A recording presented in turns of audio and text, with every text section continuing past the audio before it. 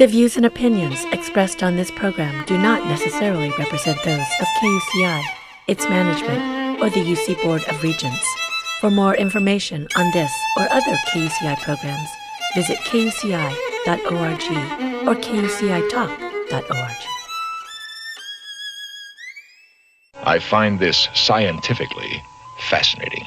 You're listening to KUCI Irvine. Disengage this computer now. Broadcasting at 88.9 FM. Hello, computer. And on the web at kuci.org.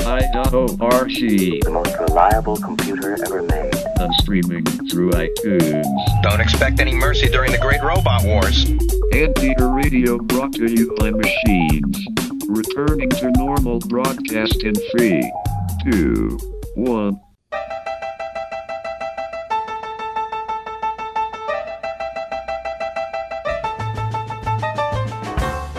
Ladies and gentlemen, welcome to UCI Conversations, a weekly public affairs program dedicated to exploring everything in the land of blue and gold, with interviews of UCI leaders, innovators, and last but not least, everyday anteaters. Hello, everybody. This is UCI Conversations. I'm your host, Kevin Bossenmeyer. And my guest today is an anteater on the move at UCI since 2015. He is Vice Chancellor of University Advancement and Alumni Relations, as well as the President of the UCI Foundation, Brian Hervey. He provides leadership over all aspects of the university's fundraising programs, alumni relations, and development initiatives. The university is currently involved in its biggest fundraising endeavor ever, the Bright Past Brilliant Future campaign, with a goal of raising $2 billion. Wow, that's a big number. Lots to talk about. Welcome, Vice Chancellor Hervey. How are you today? I am doing great, Kevin. Thank you so much for the invitation. You're very welcome, sir. Let's just start from the beginning. Where did you grow up and what did you like to do when you were a kid? Well, I was an Army brat, so I grew up moving around and lived in places. I lived in Oklahoma and Texas and Virginia and Germany. And so, we did a lot of traveling and seeing new places growing up, which was a lot of fun. Yeah. Did you have any that you were particularly fond of or favorite? I think living in Germany was the most interesting. I was 9, 10, and 11 when I lived there. And so that was a great age to kind of explore a new country and a new area. It was a great experience, very eye-opening as well. I think international travel is great for people as they grow up to kind of see a different world. Yeah, I've always wanted to go and see some of the World War II famous spots. Did you get to see any?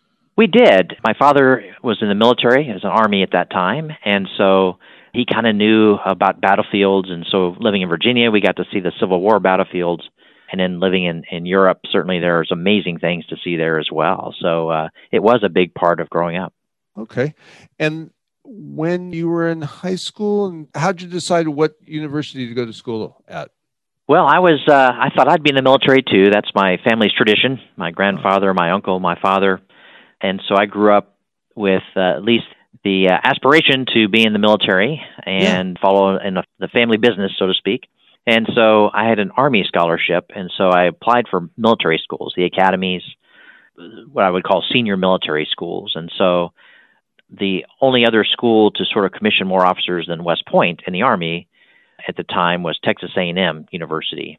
And they had a full-time, 7-day-a-week military program where you were sort of similar to an academy, where you're in uniform every day. And so I used my Army scholarship and attended Texas A&M. Oh, okay. And what'd you major in? I was, like many students, I changed majors a few times, but I really gained an interest in politics. I volunteered for some campaigns, and so I was a political science with what's called a general minor in business. Uh-huh. And when you came out of school, what did you go into? So initially, I went into law enforcement. So I had kind of an interesting story. So I was doing my Army training, and my senior year was 1992. And what's unique about that year, it was the reduction in force in the military. And so they did not need all these second lieutenants who were ready to get out and go into the force. And the ones they did take, they didn't have any combat roles. They were all combat service support roles. And so a lot of us got a choice of whether we wanted to to go in. So I grew up thinking I was going to be and following in my family's footsteps. So they were pilots. So I was going into the Army to fly, to be a helicopter pilot. And so that was not an option in 92 because of the reduction in force. So they gave me an out. I was able to not go into active duty service. And so I went into law enforcement. I wanted to be in government service in some way, and that was one of my considerations. So I applied to the federal law enforcement services and ended up going to work for a local police department to get experience. Gotcha. And how long did you do that for? It was only about a year. I went through my training. It's kind of an interesting story. I did it while I was in school. So I was my senior year when I found out I was not going to the Army. I applied and was hired by a local police department really before I graduated from Texas A&M. And so I had done 4 years, but it was going to take me 5 to graduate. So sort of in the middle of school there, after the Army training, I went to police academy. And so I took basically a year off, went to police academy, and then was a patrol officer in Texas. But I couldn't take my classes. I thought I might be able to do both. But with the shift work and the law enforcement work, I couldn't do both. And so I decided I better go back to school and finish up. So I left law enforcement, went back to school, finished up, and then kind of went into insurance and financial services for the most part. Gotcha. So how did you transition into development and fundraising?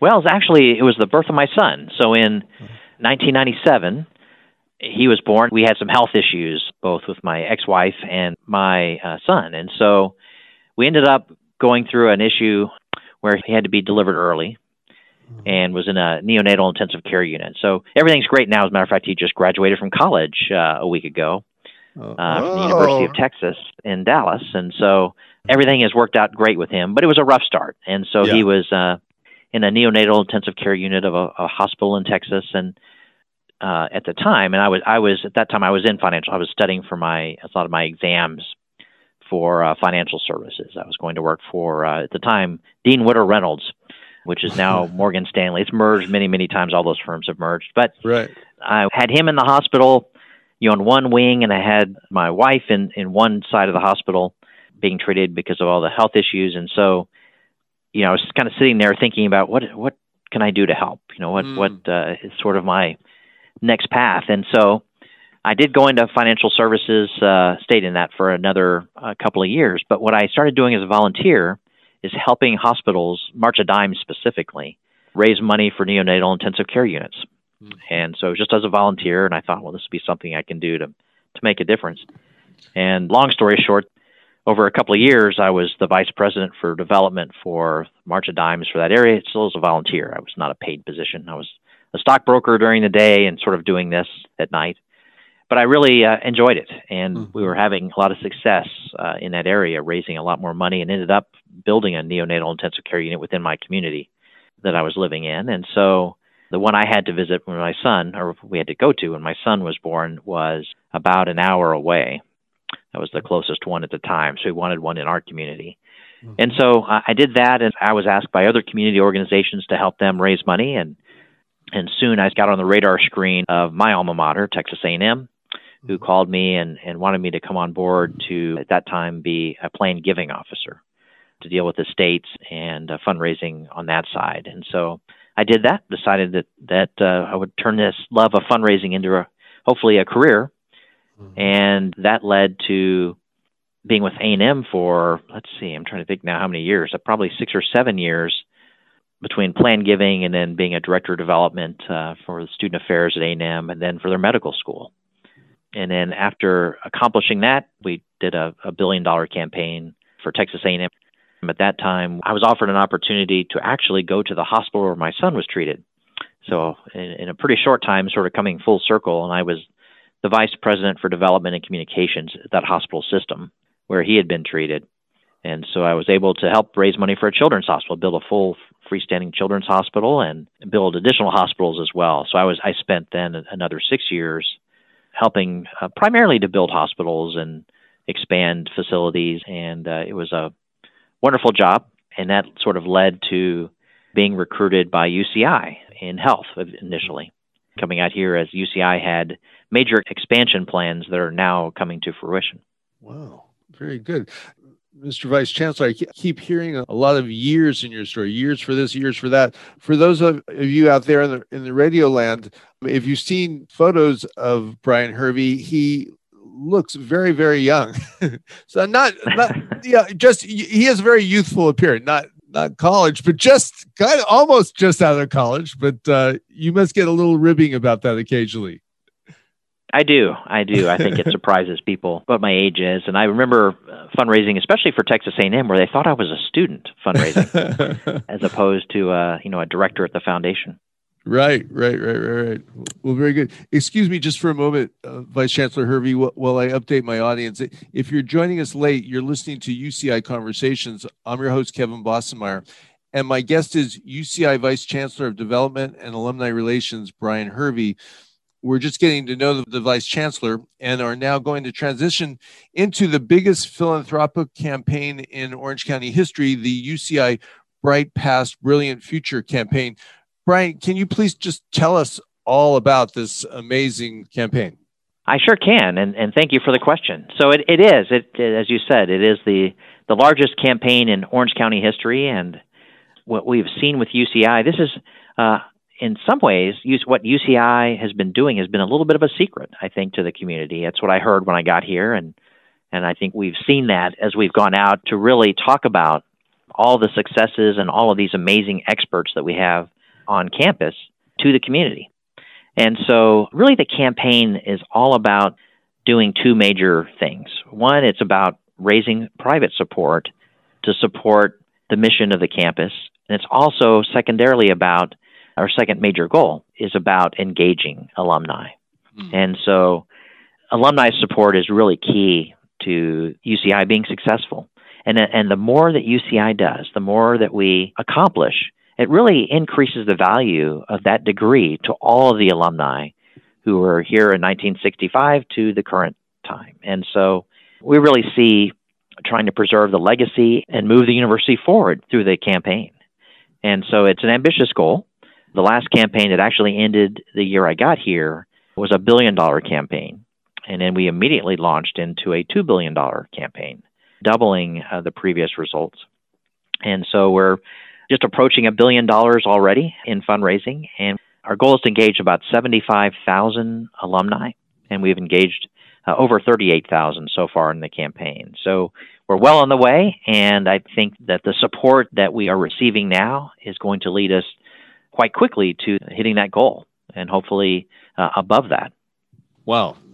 Fantastic. My compliments to you and your team, Vice Chancellor. I have not seen a hiccup. I mean, from the rollout with the logo, the name of the campaign, it's quite impressive. Can you tell us a little bit of the background? I know these things don't happen overnight. They don't happen by mistake. Can you tell us a little bit of the organization that went into it and maybe how the name and the logo came into being? I sure can. So, when we came out of the last campaign, during that time, the university was doing a strategic plan. And this was not an advancement plan. This was a plan with university leadership that involved faculty, deans, other campus leaders, staff, and students. And so this was a major strategic plan to determine what the university was going to accomplish in short and long-term goals. And so it was that process that led us to determining what the goals of the campaign would be. So when we talk about the $2 billion specifically, that is not determined by taking $2 billion and sort of dividing it among the schools and units. It was really looking at what would be both aspirational and impactful for the campus. One of the kind of interesting facts and figures, I guess, for the campus is that, a lot of times people think that we're really paid, the state of California funds the campus and our operations. So why would we have to fundraise versus, say, a private university that doesn't get state support? But in fact, we are incumbent upon private philanthropy. And as a matter of fact, in some years, the private philanthropy rivals the amount of money we get from the state. It's not as much as people think. Mm-hmm. And so a lot of the operations of the campus and a lot of the things that we want to do are not covered by the state of California, even though we do get generous support. It requires the generous support of individuals and corporations and foundations to really do the many things that we want to do. And so that's kind of how we came up with the sort of the goals of the campaign, is really listening to all the constituents. And so we really determined 4 goals based on that. One is to advance the American dream. The second is to transform healthcare and wellness. Third is to accelerate world-changing research. And fourth, to explore the human experience. And so we look at these 4 key pillars of the campaign as a way that we're going to be successful. If we can accomplish these things, and we do every day, our staff and our students and our faculty work hard every day to accomplish these goals, and to the extent that we can help them by providing more financial support, we believe the better the university will be. Great. And how about the title? Do you recall how that came into being? I do. So this was also a very consultative process. We got a lot of feedback. We tested different names to see what resonated with people. The name Brilliant Future is partially, when you hear brilliant, you hear that theme. You hear the theme of light very often on the campus. Fiat Lux, our system's motto, is let there be light. And so if you look at the campaign names through the UC system, or other themes that are developed, a lot of times they have that light element. And so that was where Brilliant came from. And then this was, of course, to build the university of the future. And so Brilliant Future really resonated with people as what we were trying to do here. And the logo itself, which you might have seen, it's a multicolored sort of a wave of color, was also heavily tested. And that was something that we really thought captured the imagination. It means different things to different people, of course, but was very visually stimulating and was able to, we sort of like that wave because it kind of is a wave over and across the campus that connects us in so many different ways. And so, it really seemed to resonate with people that, we're all connected. There's no silos here. We try to really work as a team. And so that sort of wave, and that the other thing that wave does is it creates a visual mark that when you see materials, newsletters, letters, emails, social media posts, they can include that element. And so that that's about the brilliant future. Gotcha. It really does strike me that way. I love seeing it. It's bright and it's fun and very identifiable. Do I understand correctly that is the Bright Past, Brilliant Future, was Bright Past originally part of the title and has been dropped, or maybe it was just secondary? Well, so that has been dropped from the name. So it is the Brilliant Future campaign. Oh, okay. I think Bright Past was sort of a holdover from the previous campaign a little bit. Oh. But it is the Brilliant Future campaign. Gotcha. And boy, with so much happening, do you find it challenging to keep up with everything that's going on at UC? I know I do. Absolutely, Kevin. I think that, I learn something new every day. And one of my favorite things and something I get to do a lot of is meet with different groups and different constituents on campus and learn what they're doing. And it's truly incredible what people are doing in these labs, in the classrooms, what the students are doing, what they're thinking about for their futures. So it really is gratifying to be a part of that and to help in some way. Right. In terms of either your time at UCI or previously, can you describe, any thrilling moments in fundraising? I don't know whether it's, it's just unexpected, it's like preparation and luck meeting at the same time. Are you at liberty to share anything like that? Absolutely. So I would say that, just in general, as a fundraiser, I think that a milestone, if you're in major gifts, is sort of hitting that first $1 million gift, and I can remember this was when I was still in Texas. And, I remember meeting with a donor, just a little burger place, kind of a little country store close to where he lived, and, sitting over a burger and a Coke and talking about the importance of supporting students. And I remember him at that meeting, pulling out his checkbook, and we're all in blue jeans and kind of this was a very rustic kind of place. Yeah. And for him to pull out his checkbook and write a check for $1 million, I had never seen that happen before, and that was I remember that moment very vividly as he handed me that check, and I wiped the French fry grease off my hands to grab it.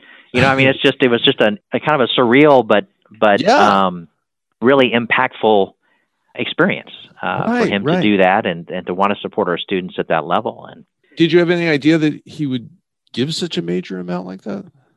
We had been talking about it, but I didn't know he was going to do it that day. This was sort of a follow-up to an earlier meeting, and I didn't know he was quite ready to do that. So I'd hoped.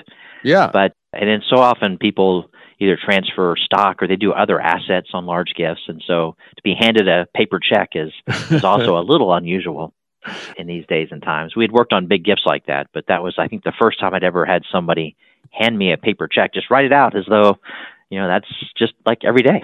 Right. So, I think in this campaign, clearly one of the moments that was just a real joy and also very impactful was really sitting down with Henry and Susan Samueli when they filled out their agreement and signed their agreement to establish the Susan and Henry Samueli College of Health Sciences.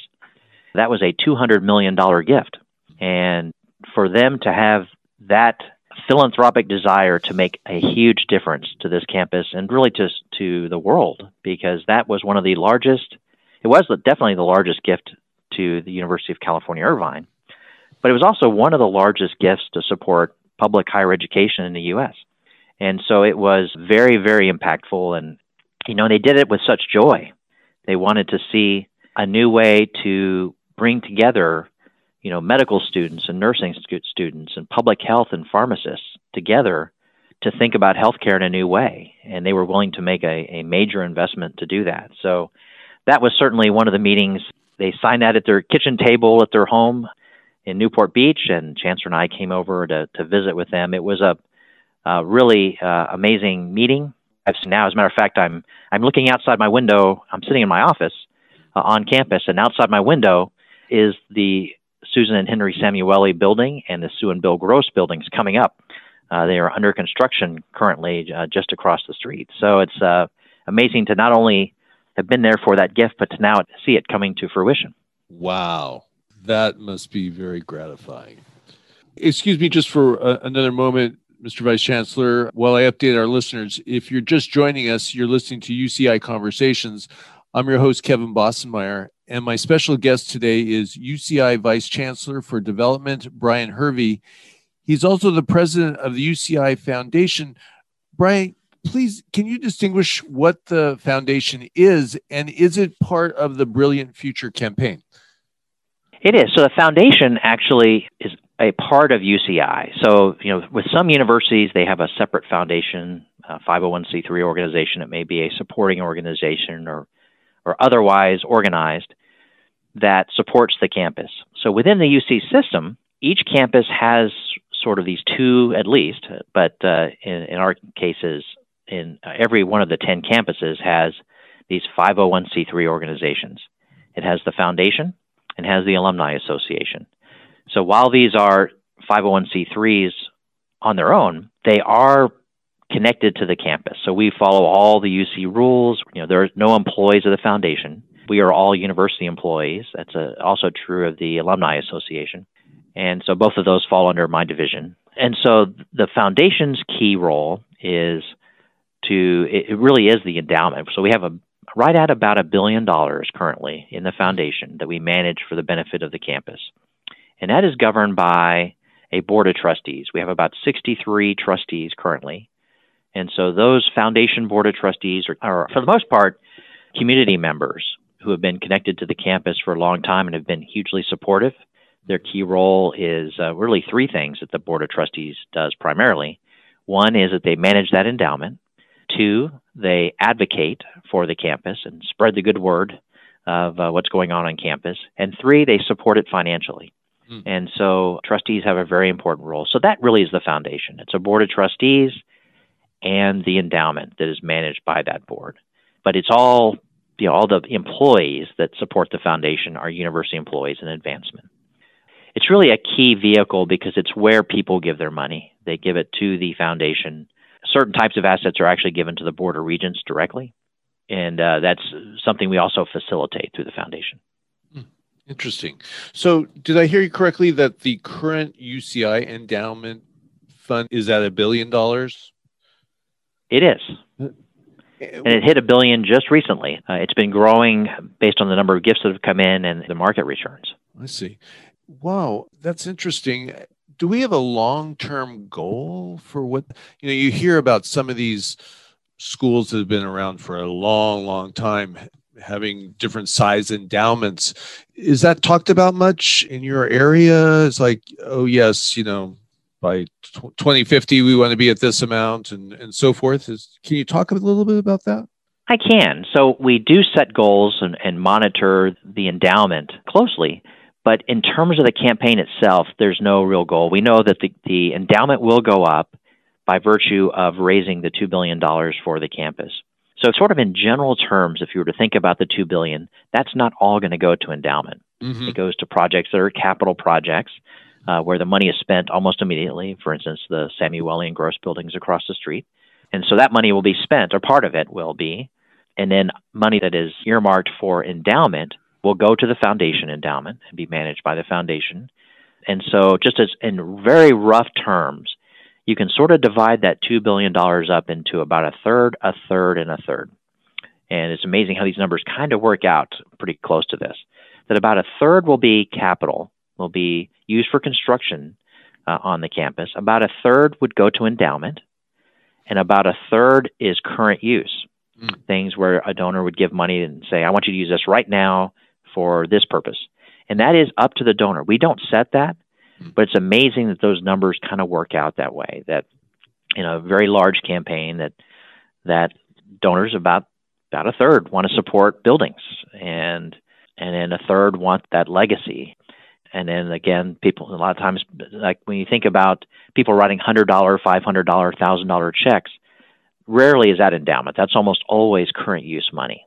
And we get a lot of those, of course.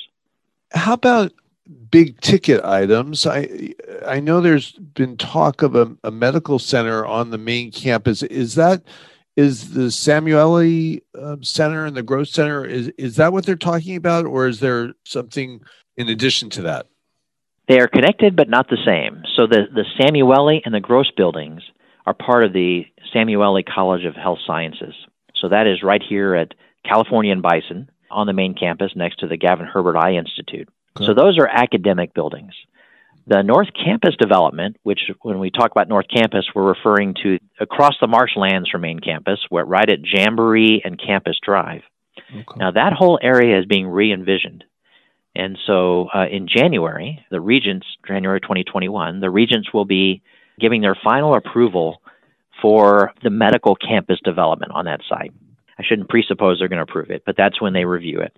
All signs point to a successful approval by the regents, but we'll wait until we hear from them directly. And so that project is generally clinical in nature. So the first building on that site is the Center for Advanced Care, basically a clinic building. We'll have pediatric and other clinics located in that building. And it'll be followed by several other buildings, ambulatory care center, parking structures, and the hospital. And so this whole complex of buildings will be the UCI Medical Center Irvine Newport. That's what it'll be called. And so it'll be really a hub. It's additive. So it's not replacing current facilities that UCI Health operates, for instance, the Medical Center in Orange. This is a brand new medical center of which we know the demand exists in this area to have additional hospital and clinical care. So this is purely a clinical site, but we'll have education and research elements as our students and our researchers use that facility to bring amazing ideas from the bench to the bedside. And so it's really an amazing project, and it's one that we need a lot of support for.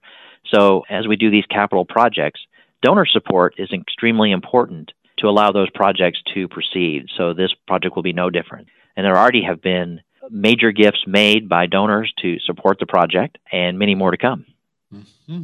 Is it envisioned that it would be similar in size as the UCI Medical Center in Orange, or is it hard to say at this time? Do you have a sense of that?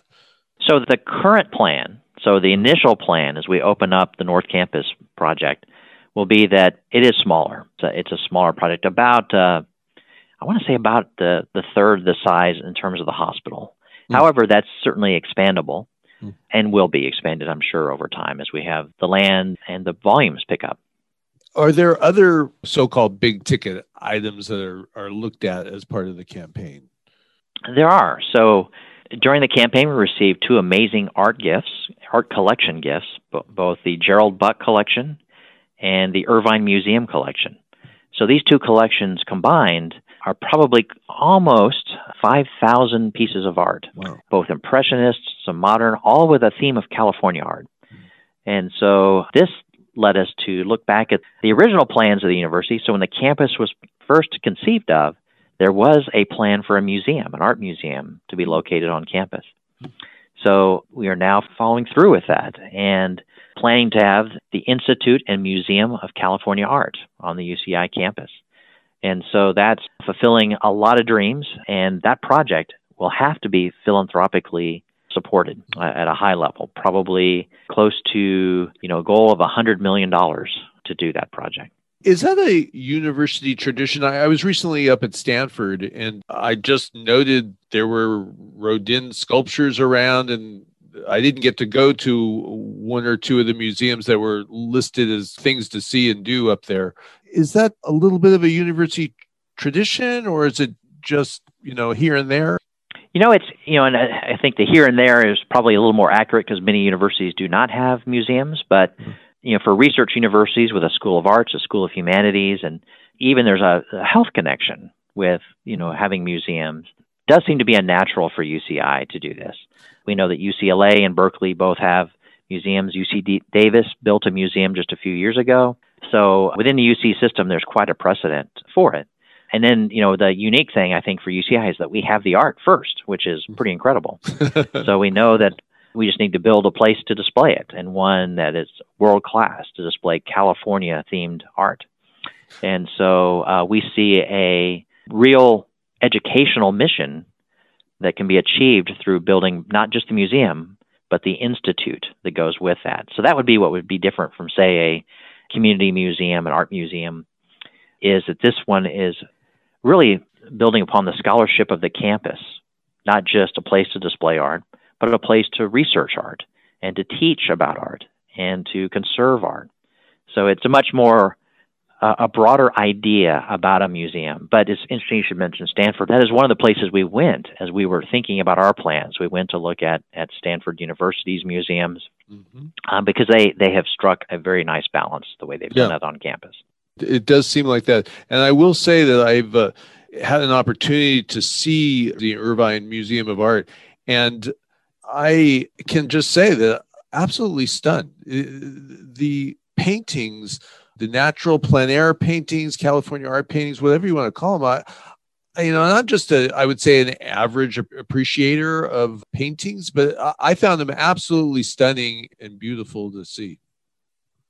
Well, I totally agree. And as people see what is in this collection, and they haven't seen it yet, we did a first look exhibit where we did show the selected pieces from both collections over at the Claire Trevor School of the Arts. And that was pretty incredible, just seeing, and that was just a few hundred pieces of the thousands of pieces actually in the collection. So most of it has not yet been seen by the public.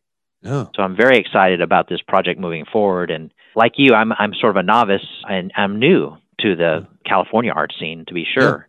And it's just incredible to see the beauty of these pieces. Oh, yeah, very good. Exciting.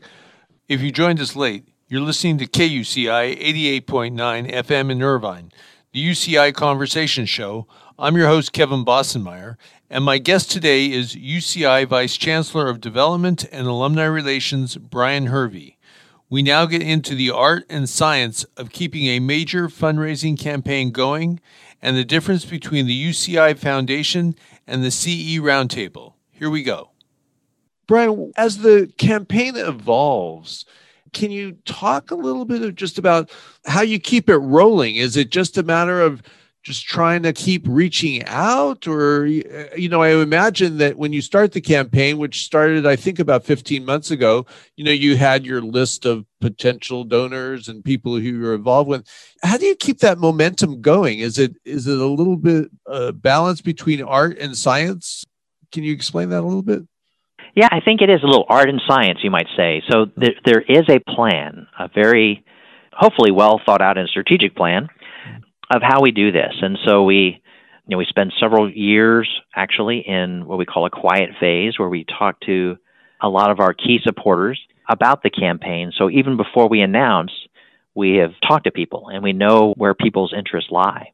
And so all of that happens. We do lots of research. So we have a big research team and a team that processes gifts and receipts and the stewardship of those gifts. And we have a big team that does the marketing and the planning of letters and emails and social media posts and all of this. So there's a big team behind the scenes that works every day to make sure the campaign stays relevant, that we make the changes we need to make, that we take care of, very importantly, we take care of our donors and our constituents on campus to make sure that all of the right information is out there when it needs to get out there. It's a big undertaking. It is something that almost every nonprofit organization has to do in one form or another. So a campaign is really just a tool. It's just a way to say, we're going to set a set period of time and establish goals for that period of time that are relevant today. And it sort of sets a relatively short-term fundraising goal. And campaigns are very successful at doing that. And we're having success, I think, to move the campus to a different paradigm. As I mentioned, the previous campaign, the campus raised $1 billion and will double it or more in this campaign. And so it really very quickly moves the campus forward in a big way. Do you have any time deadlines in terms of how long the campaign will last? Well, we never actually set a closing date for the campaign. And many times you don't. Internally, we would like for this public phase of the campaign, which you mentioned is just about 15 months in. Typically that should be completed in about 4 years. That's our goal, is to complete this in about 4 years. But, COVID certainly has had an effect. We haven't been on campus, at least in fully had the staff on campus, and which also means you're not doing the number of visits that we were doing before, where we're sitting in people's living rooms and talking about the campaign. Right. Really since February. And so that might have a little bit of a delaying effect, but I'm not amending the goals at this point. We don't plan to. I think that, what I might amend is time a little bit, given this current pandemic. Gotcha, which makes sense. Brian, can you describe what's the difference between the foundation and the UCI roundtable? Is that a subset of the foundation or something completely separate? It's connected but completely separate in the sense that the CE Roundtable, the Chief Executive Roundtable, is a group that's organized out of the Chancellor's office. And so that's a group of local, typically chief executive officers or senior management of local companies that want to collaborate with UCI. And so they get together several times a year, but it's not an organization that comes through the foundation or through advancement. It's actually through the Chancellor's office. I see. Anything particularly proud in your career that you've worked on projects in the past?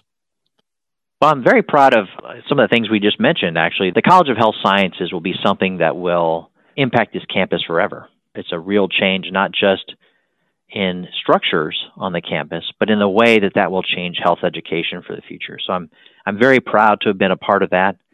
Very proud to have been a part of the School of Nursing, the formation of that through the initial gift from Sue and Bill Gross. I think over time, I've spent about half my career probably on the health side specifically, and my fundraising side. And so, prior to coming to UCI, it was a lot about building hospitals. And so I look back at that very proudly, the impact we've had in providing health care. I think on the campus side, a lot of what I did was building scholarship programs, and we're doing that here. And so we're currently in the process of, actually at the tail end now, of sort of overhauling UCI scholarship programs and increasing the dollars. And so we've seen just in the last few months about $5 million pledged towards student scholarships. And I see that as a huge legacy, and one that I always feel good if we can leave a legacy that, endowed scholarships will last forever. And so increasing the amount of student support is really a key goal for us, and we're achieving that. Fantastic. It's great to hear. How about in terms of, for the students listening out there, do you have any story or anything to share in terms of career adversity? Is there a time that you can think of that was a rough time in your career and this is how you saw your way through it, or give an example of, might be helpful for somebody to hear? Sure. Thanks, Kevin. I think, as I think about my career, early in my career, I did a whole lot of things. And so I mentioned the police work and the military training. And actually, I talked about the path to being a fundraiser. But in between graduating from school and my first few jobs in financial services, I tried lots of different things. And I'm glad I did that. So I didn't see that as adversity. I chose to go from one thing to the next to see what I enjoyed doing. So, I had everything from I was a contractor for a defense contracting firm doing secret clearance work to doing car sales. I ran a car lot. I ran a pizza franchise. I did all of these things over a period of years early in my career that allowed me to decide what is it that I really, really like doing. And so I think that, what I always encourage people to do, especially students as they're thinking about their career, is it's not sort of this linear laid out thing. You've got to be willing to take chances, take opportunities, and try things. Try things that maybe you didn't know you would like, but it builds that experience base so that when you do decide that this is the thing I'm going to do for the rest of my career for a long time, that you're not left sort of wondering, well, what was the other paths? I think you have to be open to the opportunities that exist out there and try things out. As well, no, there's lots of competition out there. You've got to work hard. You've got to be dedicated to what you're doing. For me, it's always been, I look at rankings. I'm very competitive. So I'm always looking at how much I'm raising versus everybody else. How much am I traveling? How many visits am I doing versus other people? Because I always want to be on the top of that list. And so that competitive nature and competitive drive, I think, is very important, whether it's advancement and fundraising or it's anything else. I think in every area that we work, wanting to be the best is really a key attribute. Well said. And finally, bringing it all the way down to on a personal side, I understand that in your spare time that you're a bit of a guitar player. Did I get that right? I am. Yeah, I just played the other night. Before moving to Irvine, I lived in Austin, Texas, and I had come from a musical family, so I am a guitar player, electric and acoustic guitars, and got to perform a little bit in Austin, but I haven't performed out here. Now it's just sort of something I do when I have some time, and I really enjoy just sitting down and playing mainly 80s rock music for the most part. Seems to be my favorite music to play, or even new wave, Smiths and Morrissey and older stuff, James Taylor, and some of that. I mean, just great guitar music. Yes, I do. That's definitely one of my favorite pastimes. Great. Well, Mr. Vice Chancellor, thank you so much for being with us today. We learned a lot about development, fundraising, and the school in general and where we're going. Thank you and your team for all that you're doing. It really is a brilliant future that's being built, and we're in good hands, it sounds like. Thank you. Well, thank you, Kevin. It's a pleasure to be with you. Thank you again to UCI Vice Chancellor of Development and Alumni Relations, Brian Hervey. As everyone can see, UCI continues to evolve, grow, and make a tremendous difference in the world we live. That growth will be fueled by the generous gifts of UCI alumni and community supporters. We are in good hands with the Brilliant Future campaign, Brian Hervey's leadership, and his development team. And as always, thank you to my blues brother, Fred Kaplan, for supplying my show theme music from his terrific blues CD, Signifying. Check it out. And don't forget, you can always contact me at my email at kboss@kuci.org. And my show archive is available 24/7 at my podcast website at www.bossenmeyer.com. Now coming up next at 5 p.m. is Entrepreneur Nation with Ash Kumra, where business solutions are the topic of the week, discussed with local business leaders. Stay tuned. This is KUCI 88.9 FM in Irvine. You've been listening to UCI Conversations, a weekly public affairs program dedicated to exploring everything in the land of blue and gold, with interviews of UCI leaders, innovators, and zot, everyday anteaters. I'm your host, Kevin Bossenmeyer. It has been an amazing year on UCI Conversations. I thank all my guests and all my listeners. I am grateful to you all. Keep fighting the good fight against COVID-19. Continue to wear your masks and socially distance. See you all in 2021. Happy New Year, everybody.